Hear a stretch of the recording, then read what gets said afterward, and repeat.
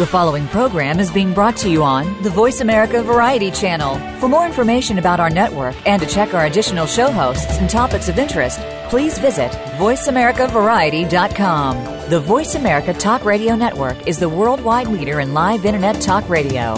Visit voiceamerica.com. The views and ideas expressed on the following program are strictly those of the host or guests and do not necessarily reflect the views and ideas held by the Voice America Talk Radio Network, its staff, and management. Welcome to Inner Revolutionary Radio with your host, Beth Green. This is James Maynard, your co-host. Today's topic, the drug war is failing, but the human spirit is rising. The Inner Revolution in Colombia and what it means for us. Meet Latin American correspondent Anastasia Maloney and learn all about it.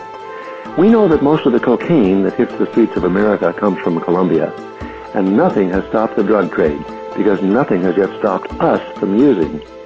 But now let's look at the drug trade from the other side. What impact has the trade, the war on drugs, and a decades-old civil war had on Colombia, on Central America and Mexico? How is the impact showing up at our borders? And what signs of inner revolution shine through? Anastasia Maloney, a British-born correspondent for the Thomson Reuters Foundation, has been covering the violence, the human rights violations, and the astounding inspirational stories of some amazing Colombians from her base in Bogota. She'll share stories of forgiveness and healing, resilience and courage, men confronting machismo, and women creating an inner revolution in the face of a culture of violence that has lasted for decades. Meet this inspiring journalist who tells her own story and theirs, and see how their stories relate to us. And now, here's Beth. Hi, welcome everybody. Oh, I'm so glad to be with you today, and I'm so happy that Anastasia Maloney is joining us. You know, there are so many aspects of this story. It's complicated. She could be on our show, for 3 days, which she won't. But she has so much to tell us.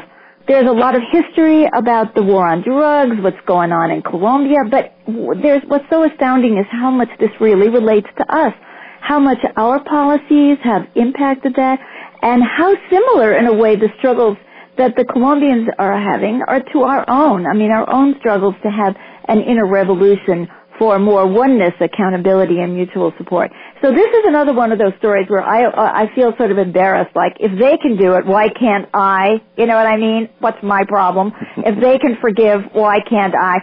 So I really hope that you listen to this story and you feel inspired, and those of you who feel embarrassed, oh well, let's throw out the embarrassment and just go with the inspiration.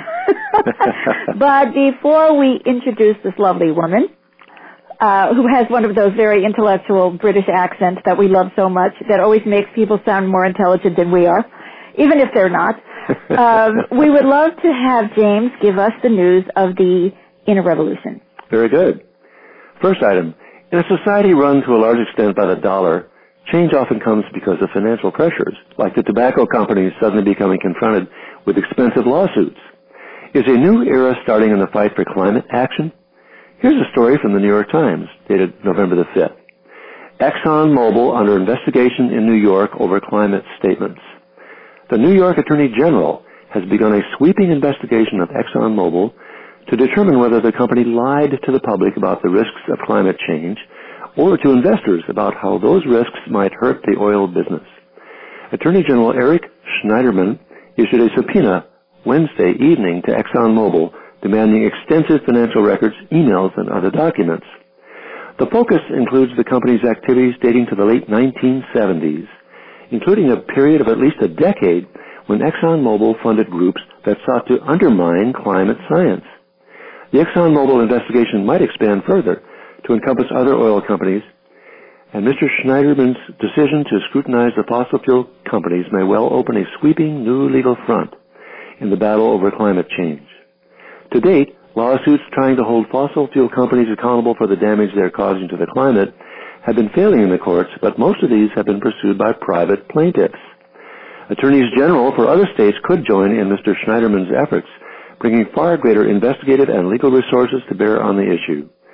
Some experts see the potential for a legal assault on fossil fuel companies similar to the lawsuits against the tobacco companies in recent decades, costing those companies tens of billions of dollars in penalties. The people with knowledge of the New York case also said on Thursday that in a separate inquiry, Peabody Energy, the nation's largest coal producer, had been under investigation by the Attorney General for 2 years over whether it properly disclosed financial risks related to climate change.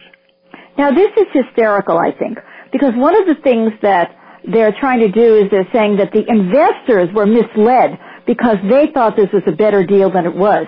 And so I think that's kind of funny, isn't it? I mean, the rest of us are worrying about having a planet and breathing and, climate change. But whatever it takes, and this was so true of the tobacco industry, they just barefaced lied about what they knew and when, and that's all come out. And I think it's just so fantastic because when people don't hold themselves accountable, we have to hold them accountable. We have to hold ourselves accountable, but we have to hold them accountable too. So this is a very potentially powerful development. Very good. Our second story shows a real heightening of awareness about racism since blacks and others started protesting the disproportionate use of force by police against black people. And this comes from the Associated Press, Thursday, November the 5th. Berkeley High students walk out over racist post. At least 2,000 of Berkeley High School students walked out of class Thursday, November the 5th, in protest of a racist message left on a computer screen a day earlier, district officials said. The message referred to the Ku Klux Klan using derogatory language related to African Americans and threatening a public lynching on December 9th. An estimated 2,000 of the school's 3,000 students had left school grounds to participate in a march, which moved to the University of California, Berkeley campus late Thursday morning. We really understand the students' pain, their anguish, and their fear, and are doing everything we can to work with Berkeley police and other agencies to figure out what happened. This from the district spokesperson, Mark Copeland. Our students are hurting tremendously. They're weeping, they're crying. The threat was the third racist incident at the school in the last year. In December, over winter break, a noose made from string was found hanging from a tree on the campus. In the spring, the yearbook was altered just prior to printing, identifying an academy within the high school that serves primarily students of color as, quote, trash collectors of tomorrow, unquote, the newspaper reported. Isn't that astounding? But what is so fabulous about this story is the consciousness. I don't remember there being that much activism around racism. It's really been since Ferguson and the killing of that black unarmed kid and by the police that there's been so much more awareness. It's not like the problem didn't exist, but more and more awareness and more people are feeling empowered. In fact, there's a similar thing going on at the University of Missouri. There were some stories this week about changes. I think the president of the school had to resign because of racism. People are becoming activated. There's nothing like empowerment to inspire other people. So when you see people going out there and doing something, it really seems to get other people activated to do something too. So I think that the courage of people in fighting back really helps to feed the inner revolution where we all start fighting for oneness, which is, of course, against racism is one of the many ways of fighting for oneness, for accountability and for mutual support. So I think that we're seeing some horrible things these days, but there's so much more awareness and willingness to take action than there has been for a very long time. And now the next item is from Todd, the assistant producer of this show. And this is from Maclean's magazine, November the 9th. White evangelical Protestants are the group least likely to believe in climate change. So in America, Katharine Hayhoe is setting out to change that. Of all U.S. religious groups, white evangelical Protestants are least likely to believe in human-caused planetary warming. Only 11% accept the idea, compared to 46% of the broader U.S. population. Yet, no movement punches further above its political weight, bringing cash and votes to Republicans who voice their doubts and fears in Washington. If you belong to the 97% of climate scientists who regard global warming as real, man-made, and potentially catastrophic, this deep fracture in U.S. politics is an enormous problem. Katharine Hayhoe, a climate scientist who is also an evangelical and married to an evangelical minister, is making headway with this population. In her talks, she cites scientific facts that establish that human-caused climate change is real. Then she links Christian values to a call for action, stating that our values demand we be on the forefront of this issue. That's what we as Christians are called to do. It's an idea that sustains her as surely as it wins over her audiences, because Hayhoe's venture to the front lines of America's climate change war has been a scarring one. She has been assailed by right-wing media, threatened by online trolls, and snubbed by leaders of her own university, Texas Tech University. Nonetheless, she was energized anew last year when Time magazine named her to its list of the 100 most influential people in the world. Later this month, she'll appear at the UN Climate Change Conference in Paris on behalf of the Union of Concerned Scientists, a 46-year-old organization devoted to promoting a healthier, safer planet. Still, the work that sets Hayhoe apart happens at the grassroots, talks to church groups, and consultations with conservation organizations throughout the U.S. and Canada. Catherine appeared on our show last September, and now I invite Beth to make her comment. Well, I think it was September 3rd, wasn't it? Did I put that date in? 3rd. Okay. Catherine is an amazing, amazing woman. I mean, here she is, voted one of the top 100 most influential people in the world, and she is out there talking to people and putting herself on the line. I so admire her, and we did a show called Love and Climate Action, I think it was called, because she's so loving and so patient, and she's really approaching the whole climate issue from a love perspective, from a religious perspective, like God has given us this earth and it's our job to take care of it.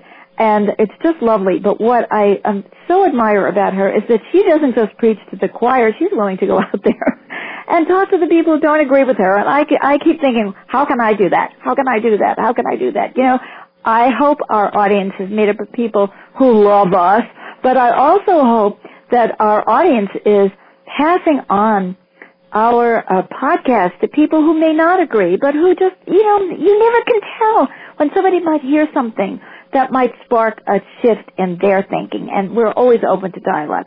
So I just wanted to say that, and also I just have to have one quick piece of news that I just read on the way to this interview, which is President Barack Obama is on the cover of Out magazine, the new Out 100 2015 issues, and they are saying this is an LGBT magazine. This is the first time. This is history. And they talk about how much the Obama administration has done for LGBT rights, that's lesbian, gay, bisexual, transgender. And it's just incredible. And one of the things that's in this article, I just want to read one little thing, which is how Obama talks about how he knows what it's like to be an outsider. You know, because he was a black kid, and he was often not with other people of color, and he knows what it's like to be an outsider, and he has a lot of feeling for that. And isn't that oneness again? You know, one of the saddest things that we have is that if you belong to a minority group and you discriminate against others, you're not learning the lesson of your own experience about how painful it is when others don't treat us like we're all part of the oneness. So I just had to tell you that, because that just came in. Oh my God, there's so much news. I want to quickly introduce you to our fabulous guest, who is Anastasia Maloney. Anastasia is in Bogota, on the other side of the world. Hello, Anastasia. Hello, great to be here. Thank you. Thank you. So you're going to be filling us in on some incredible news of the inner revolution south of the border, way south of the border. But before we ask you about all of that, I have to ask you to tell us about the name Anastasia Maloney, what that means, where did you get that name, and how that impacted you. You'll see what I mean in a minute. So, Anastasia, tell everybody about your name. So my name, Anastasia, comes from my Russian mother. She immigrated to Britain, settled in London to escape communism, and she didn't want to live there anymore, and so she came to Britain as an immigrant. I'm a daughter of an immigrant, and she met my father while she was teaching Russian at a local university there. And my father has Irish roots. His father was Irish, so Maloney is a typically Irish surname. So that's where my name comes from, the Russian and Irish heritage of both my parents. Right, living in London. That's right, correct. Living in London, born and bred there, yeah. And now in Bogota. And I think there's something important about that background. I mean, how do you think that your background impacted your caring and your great interest in humanitarian issues? Well, I think a lot of that came from my mother. I think that, being an immigrant, she was always a foreigner in London. She also was very, she always never forget that she was Russian as well. So I grew up in a very Russian household. I was spoken to in Russian by my mother. There was always a real sense of otherness and an awareness of otherness in my Oh, you too. Yes, there was lots You of like that Barack going Obama. We were just talking about that.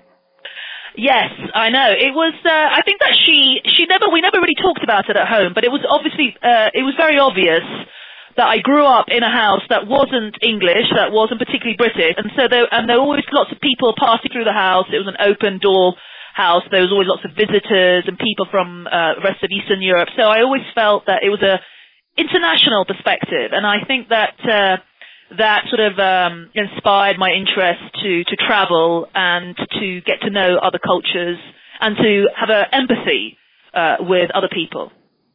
That is fantastic. Well, I can't believe that it's time for our first commercial break, but evidently it is.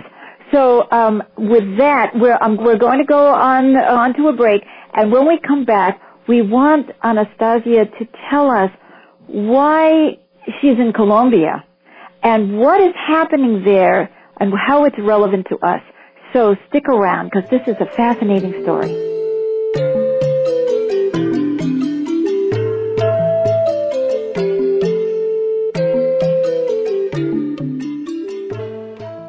Become our friend on Facebook. Post your thoughts about our shows and network on our timeline. Visit Facebook.com/Voice America.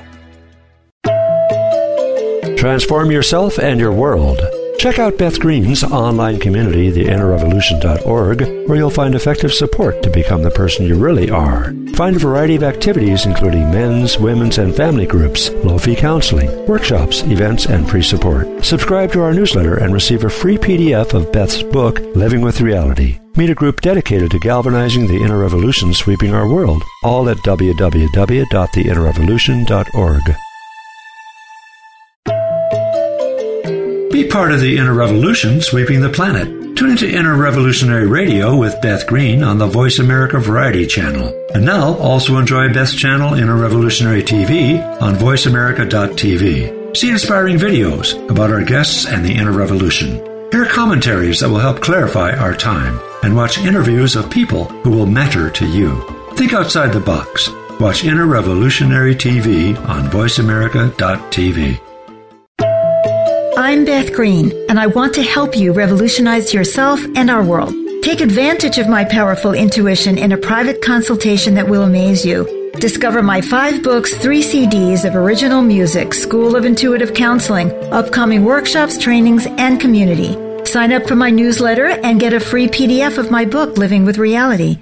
Tune into Inner Revolutionary TV, my channel on voiceamerica.tv. Find this and more at my website, theinnerrevolution.org. Streaming live, the leader in Internet Talk Radio, voiceamerica.com.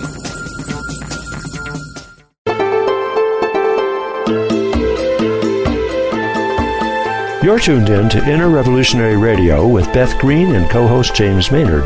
To share your questions and comments, please call 1-866-472-5788. That's 1-866-472-5788. Now, back to Inner Revolutionary Radio. Welcome back to Inter-Revolutionary Radio. This is your host, Beth Green, my co-host, James Maynard, and we are interviewing Anastasia Maloney, who is a fascinating woman with a fascinating job, who's living a fascinating life, which is very relevant to us. So, Anastasia, how did you get, the Russian-Irish woman born in London, how did you get to Columbia? And that's in South America. We don't mean Columbia, the university in New York. So I had no plans at all to ever come to Bogota, to Colombia. But I did have plans to see the world and have a bit of an adventure. That was always part of my plan. But Colombia, I didn't really choose Colombia. I always think that sort of Colombia chose me instead. Basically, I was in London as a secondary school teacher. I taught history in state schools in London. And by my 7th year teaching, I had got frustrated, and I wanted to move on. I got a bit bored of London as well. I wanted to... When you said you were frustrated, what were you frustrated by?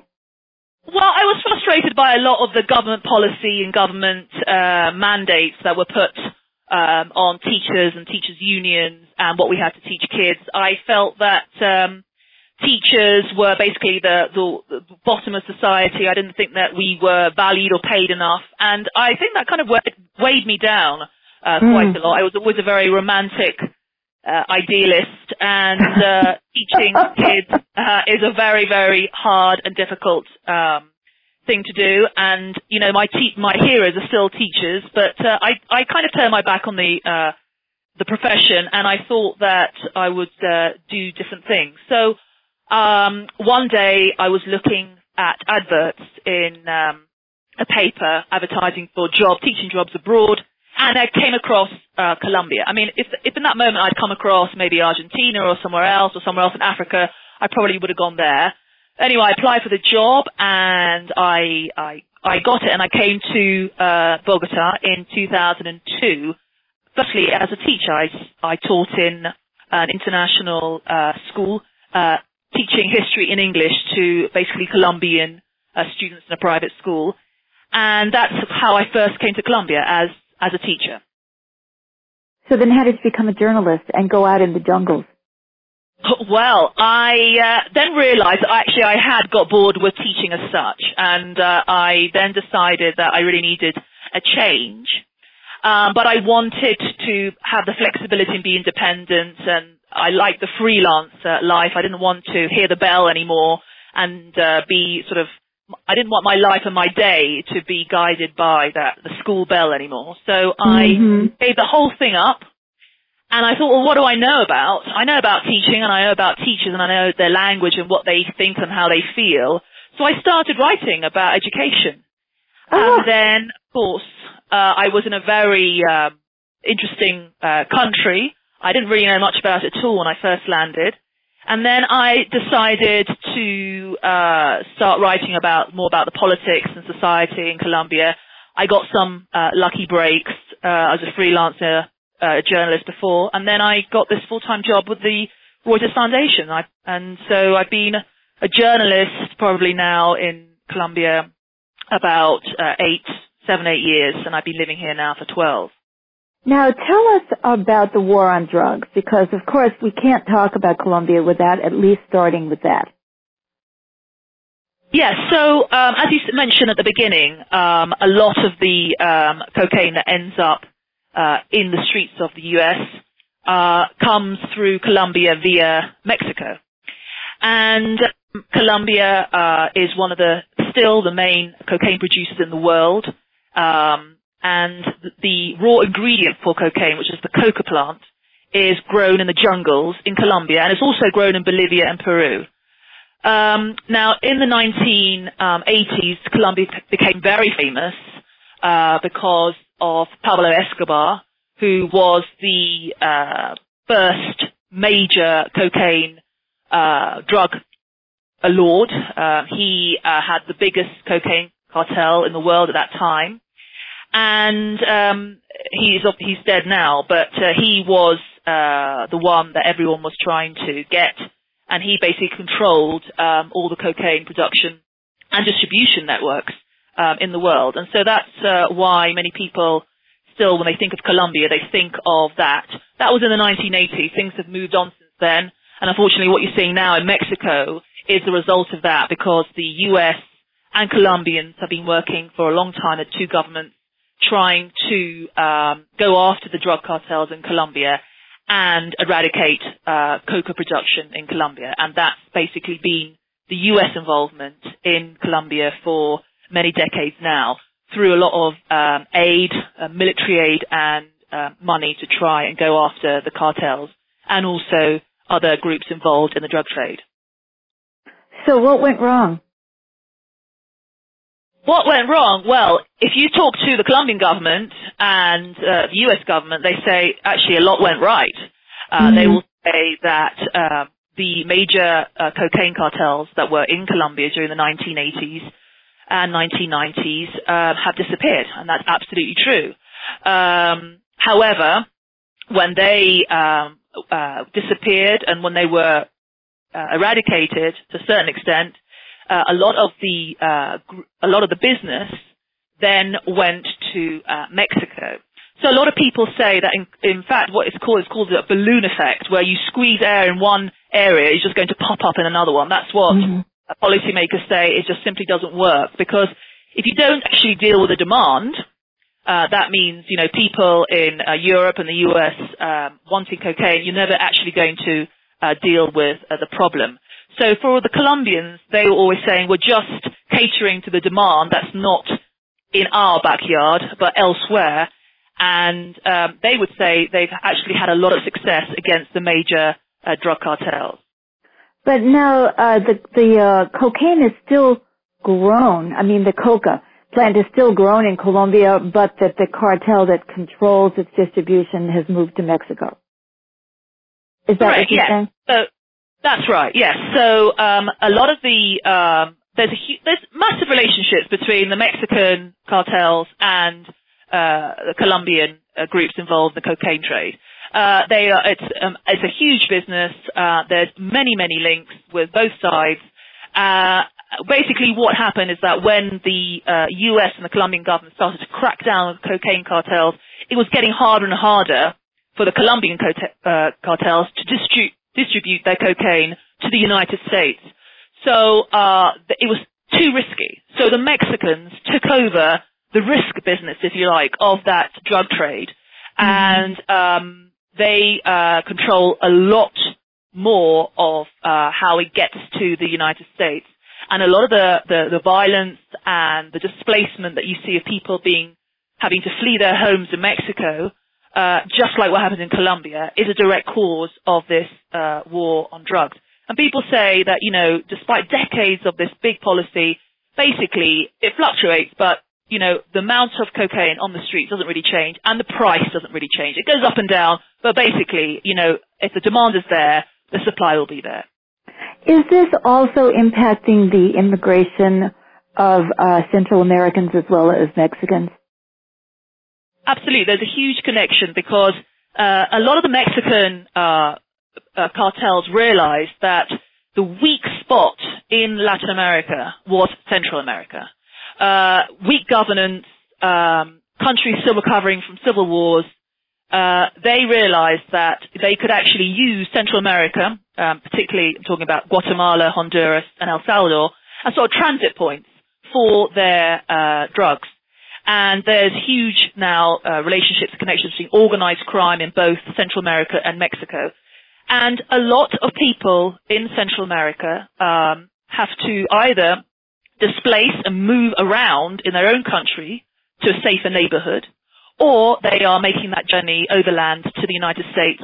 And in 2014, we saw all those children turn up at the borders, the U.S. border in Texas, hoping to get asylum, and they were claiming asylum because they were saying it was simply too dangerous for them to be in the countries because of the gang violence and because of the gangs that control these neighborhoods. You know, it's such a sad story, isn't it, Anastasia, because I don't think that most Americans have a clue about this. And, you know, they get all revved up by our politicians who blame the immigrants for everything. And, that it's like all of a sudden all these people show up at the border. We don't know why. They just do, right? And what are we going to do? How can we send them back? And we don't even realize and recognize that the war on drugs has had such an impact on Mexico, on Central America, and how much it is showing up at our doors, and that we can't just ignore it, that we need to look inside the problem, understand what the problems are, and try to help people to have a safer world to live in. So I'm so glad that you've had an opportunity to educate so many of us on something which is critical for our understanding. It's even showing up right now in our elections. Now, we know that there's other violence that has been going on in Colombia, and we could be on for hours talking about the history of the civil war in Colombia. But can you just kind of summarize all the different kinds of violence that the Colombians have participated in and have to endure, so that when you tell us these super inspirational stories, people have a context of what these people have gone through and are facing? So the recent history of Colombia is a violent one, and it really goes back to, you can say, the 1940s, when the conservative and liberal political parties fought against each other. Then, in 1964 is the big date in Colombian history when a small peasant movement started to come together to fight for better land reform and equality and land redistribution.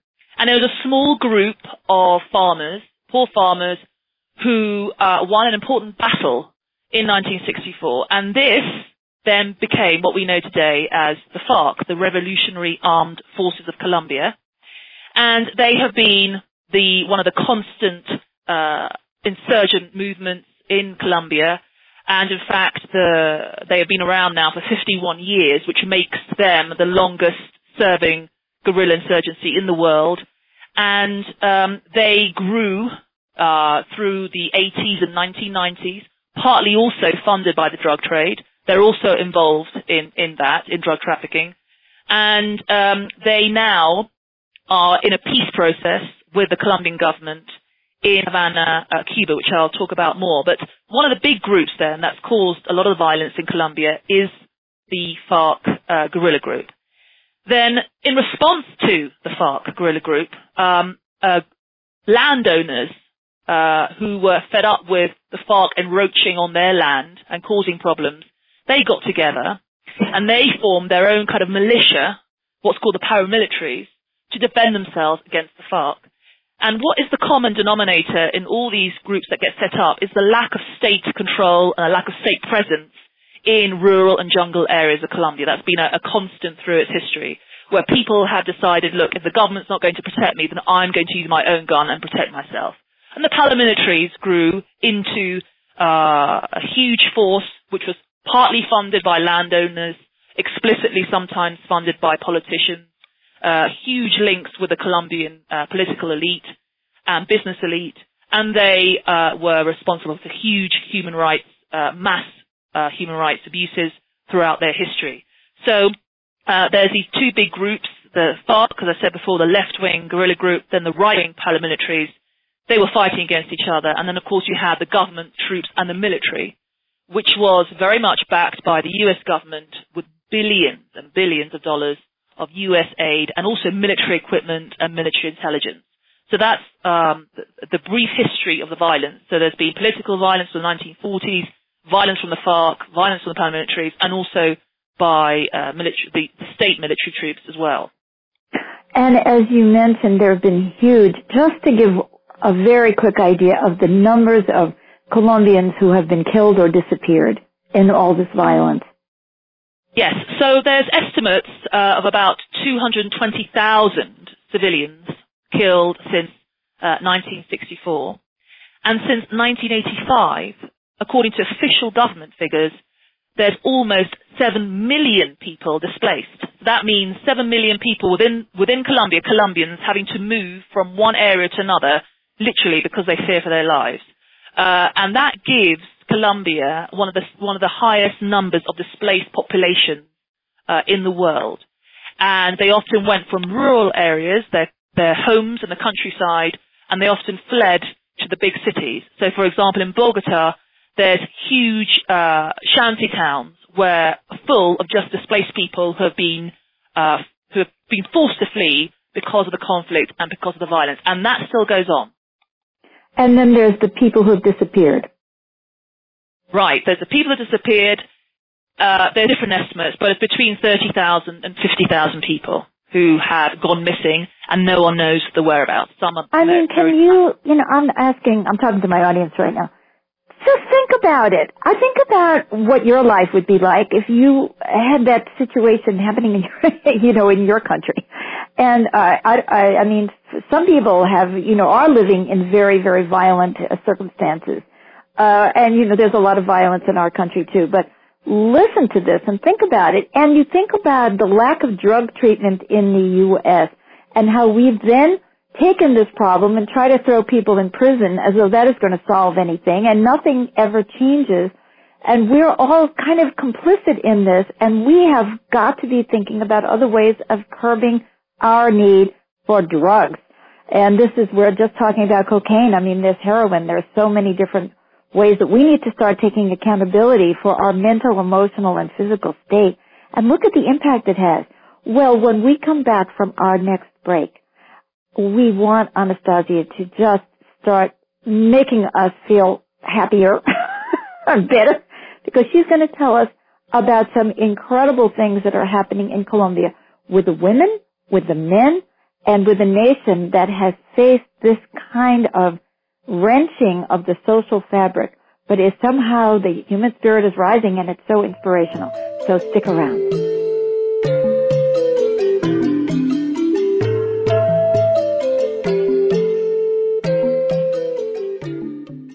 Follow us on Twitter at VoiceAmericaTRN. Get the lowdown on guests, new shows, and your favorites. That's VoiceAmericaTRN. Transform yourself and your world.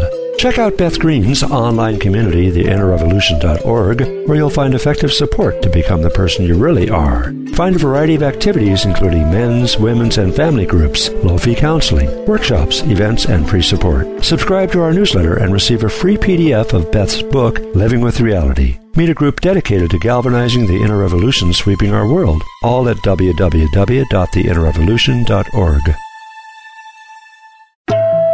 I'm Beth Green, and I want to help you revolutionize yourself and our world. Take advantage of my powerful intuition in a private consultation that will amaze you. Discover my 5 books, 3 CDs of original music, School of Intuitive Counseling, upcoming workshops, trainings, and community. Sign up for my newsletter and get a free PDF of my book, Living with Reality.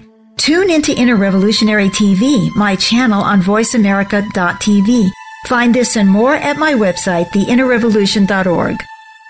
Stimulating talk gets those synapses in the brain firing really fast. All the time. The #1 internet talk station where your opinion counts. VoiceAmerica.com.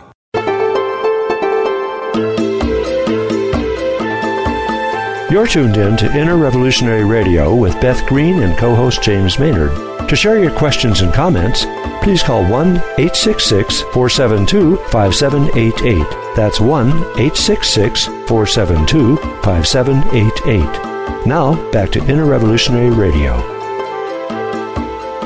Welcome back to Inner Revolutionary Radio. Today, we are interviewing Anastasia Maloney, who is a correspondent in Bogota for South America and Latin America for the Thomas Reuters Foundation. And she is very deeply involved in humanitarian issues, and, oh my God, all the human rights violations, but she has been giving us this incredible history about what's been going on in Colombia and what it has to do with us.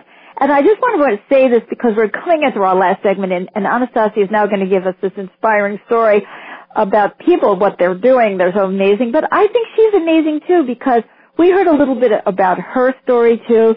She was a teacher in England, and she wanted an adventure. She grew up in a multicultural background, and she just went for it and went to Colombia, and she ended up having a life that I don't know if she would have chosen it if she had actually known what she was getting into.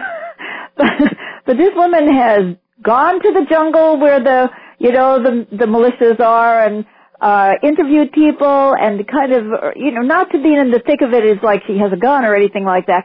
But isn't it inspiring just to hear how people can do such exciting and important things with their lives? And if it weren't for what she did, we wouldn't have this great story today. So, Anastasia, I'd like you've given us some idea of the incredibly difficult conditions that people, the ordinary Colombians, are facing. And can you tell us some of these inspiring stories? The first story I want you to tell us about is the macho men story, because that's how we discovered you. We read this story and said, oh my God, who is this woman who interviewed these guys? We want to talk to her, and that's how this whole thing began. But tell us about this. So as I've been writing a lot about how the conflict has affected people, a lot of women over the years have always told me, look, even if there is a peace deal in Colombia, even if there wasn't the FARC, even if there wasn't the paramilitaries, the main problem that we face would still exist.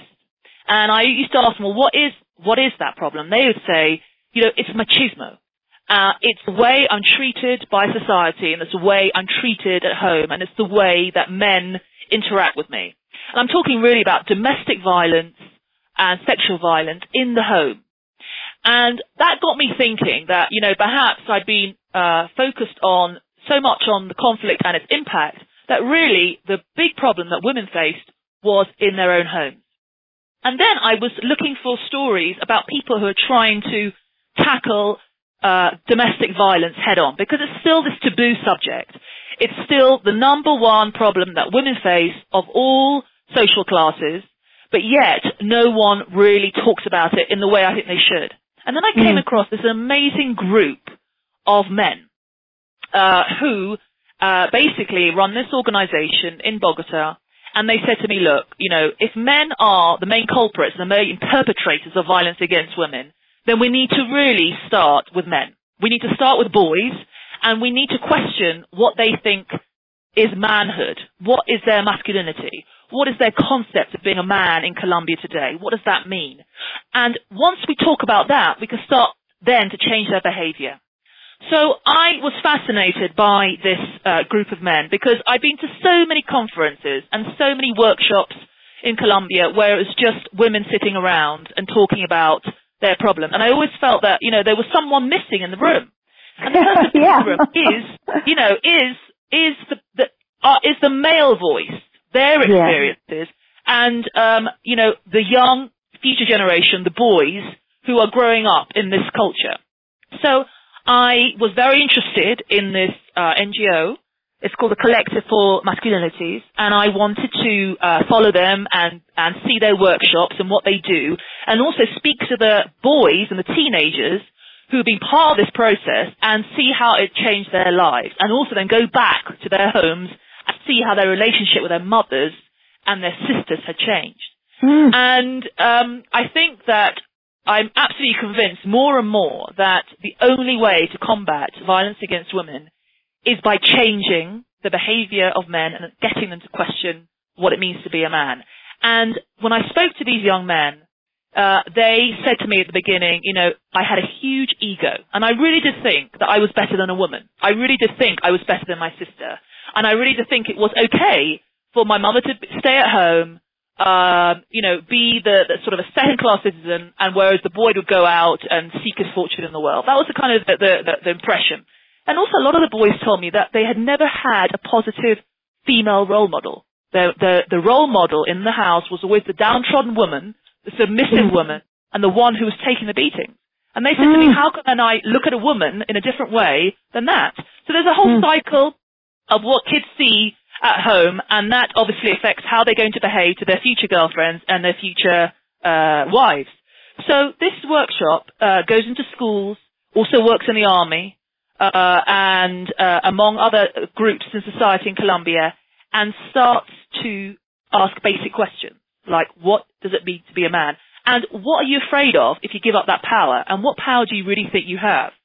So those are the questions, and it takes months and months.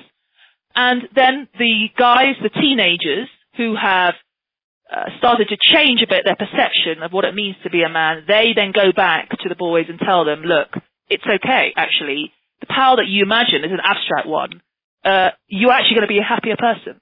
That is what I found really interesting about this, is that they were able to convince men that if you change, you will actually be a better husband, a better person, and you'll be happier. So that's their message, and I think that's really important if Colombia is going to enter this post-conflict age where the fighting is supposedly going to stop. Then the real battle is in the violence in the homes, and I think that these kind of projects dealing and focusing on men and teenage boys is absolutely crucial for the future of this country. Steve, that is so phenomenal, isn't it? Are you guys amazed out there who are listening? You know, we have a group called Inner Revolutionary Men here at the innerrevolution.org, which is my organization, nonprofit. And the men in our organization are doing the same thing. They're saying, you know, the ego, the male domination, the male violence has never made us happy. You know, we're the ones who are actually also intimidated by other men. It's distorting us, and we want something better for ourselves and our kids. So it's just astounding to see this happening, you know, somewhere else, and especially in a place where, I mean, there's real consequences. If you live in a violent society and you're walking around, well, you know, you live in a gang neighborhood and you say, peace, peace, brother, you know what I mean? You know, it's very hard to do it in an environment where there is such consequences for looking weak.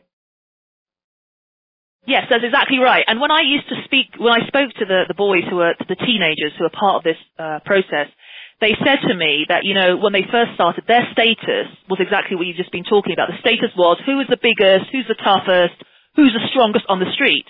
It's all about street credibility and the street status that you have, and also the position within a gang. So, you know, if you have a gun, obviously you have bigger status than someone who doesn't. And it's basically how much of your weight can you push around? How many people can you bully? How many people can you hurt? And that is how you were seen and judged and defined as a man. And he said, when I started to understand that, this particular boy, this teenage boy who was basically a gang member, he said to me that I realized that wasn't making me happy, and it was making me very sad inside. And also, as a man, he couldn't talk to anyone about it. He couldn't admit anything about it because it was totally humiliating for him to do so. So what I found really interesting with these groups of workshops run by peers, run by male teenagers for male teenagers, is that they feel safe and comfortable talking in that space, in that classroom, or wherever that workshop's taking place, and they feel they won't be judged, and they won't lose whatever power they think that they have. And I think that was really crucial. And I don't necessarily think that a group of women can do the same thing. I think it has to be from a teenage boy telling another one, this is how I feel, and this is how I think you could change. I think that's why it's so powerful. It is, and it is so inner revolutionary, is that these men are changing themselves and changing the world. Now, give us some examples of these amazing Colombian women, because given what kind of lives they've led, you know, what do you see happening with the women? So Colombia is just full of extraordinary, brave, wonderful women who have basically borne the brunt of this conflict. They are the widows that have been left behind. They are the mothers looking for their missing daughters and sons. They are the people caring for landmine victims. They are the ones left at home in rural areas, and they are the core, the structure of communities in Colombia, women. And women for a long time now, because the conflict's been going on for so many decades, have had this amazing capacity and ability to come together and support each other. So there are many, many different groups that focus on different things. So, for example, there are many groups on women who are searching for the missing. So they come together and they will literally go out into the countryside and look for graves and mass graves. They will dig, and they will go to prisons and they will ask people, do you have any clues about where my missing daughter or my missing son is? And they will ask people who have been captured, who are maybe demobilized paramilitaries or captured FARC members, and they'll go to prisons and they'll ask them, do you know anything about where so-and-so could be buried? And so these networks have grown over the years, and there are women who are dealing with, let's find the missing and let's find the truth about what really happened. And then there's another... Yes, tell us, because believe it or not, we're running out of time.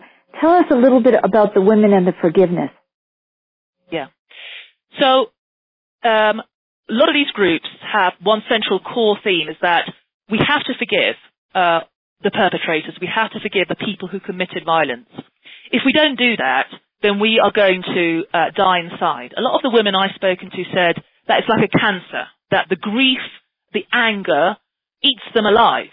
And they said that if they don't deal with that, they can't confront that, and they can't reconcile. First of all, the reconciliation takes place within themselves, and then they can forgive the person who has committed the crime or the atrocity. And many women have actually confronted the person who has raped that particular community. There are ceremonies where child soldiers also meet the person who recruited them into child ranks. And so there's a lot of talk and action into reconciliation today in Colombia, and a lot of that has been led by women's movements saying, we have to forgive. You have to forgive in yourself. You have to get over the guilt, the anger, and then you can start to heal. And then through that healing process, you have to forgive the person who committed the crime. And that is this huge push for forgiveness and reconciliation, particularly in this context of the peace process, where people are saying, unless we forgive, actually, we won't have lasting peace. Well, this is exactly why we need an inner revolution here as well and everywhere. I mean, what you're saying, Anastasia, is so moving. These people are doing it. In fact, they have gotten over their anger because otherwise they become perpetrators of and perpetuators of that same energy. And I'm so impressed and so grateful that you can share this with us. We are running out of time. I want James to to tell us what we're going to do next week, and then I'll come back and wrap things up. Very good. Coming up next week, elections. Can we break through the deception and meanness? What if Beth Green ran for president? Hear Christine Benton interview Beth about what we might all want to stand for. Elections are supposed to be a time when we come together to discuss our collective future. But is that what's happening now? In the U.S., we're going through the presidential primaries and seeing a lot of bickering, unsubstantiated claims, empty promises, and grandstanding. Some of us feel really passionate about a candidate. Some of us don't like any of them. But nobody can say that there's much real discussion going on. And many of us feel uncomfortable even with our own candidates because we don't see substantial debate, or we distrust their forthrightness, or wonder if they're just jockeying for votes. Imagine the Oneness Party has just nominated host Beth Green for president, with Beth running on a platform of universal human values. Christine Benton returns to our show to ask Beth about her presidential campaign. Expect Beth's special humor and integrity in a discussion of the challenges of our times. And tune in for some fresh perspectives, which may help you sort out your own. And now for a final word from Beth. Well, thank you so much, James. Well, I mean, it's a perfect segue because look what they're doing, and we need to be doing the same thing. We need to be looking within, and we need to be thinking very deeply about ourselves in this election period. I want to thank Anastasia Maloney so much for being with us, and we have invited her to become our Latin American inner revolutionary correspondent. We have asked Anastasia to let us know when she bumps into stories of the inner revolution, to let us know when there are people that we should know about and when there are events that we should know about. And she said yes. Now, you haven't changed your mind, have you, Anastasia? No. I'm still going to let you know the extraordinary people in Colombia that are trying to live in peace, and I'm going to keep you updated with all these great stories coming from Colombia. So how do you like that, guys? We now have our inner revolutionary Latin American correspondents. I can't thank you enough, Anastasia, for having made that journey from London to Bogota so that you could make that journey with us today. So thank you so much, everyone, and God bless. See you next week. Thank you for joining us for this edition of Inner Revolutionary Radio with Beth Green and James Maynard. The next episode will broadcast live next Thursday at 6 p.m. Eastern Time, 3 p.m. Pacific Time on the Voice America Variety Channel. And don't forget Inner Revolutionary TV on voiceamerica.tv. Think outside the box and join us.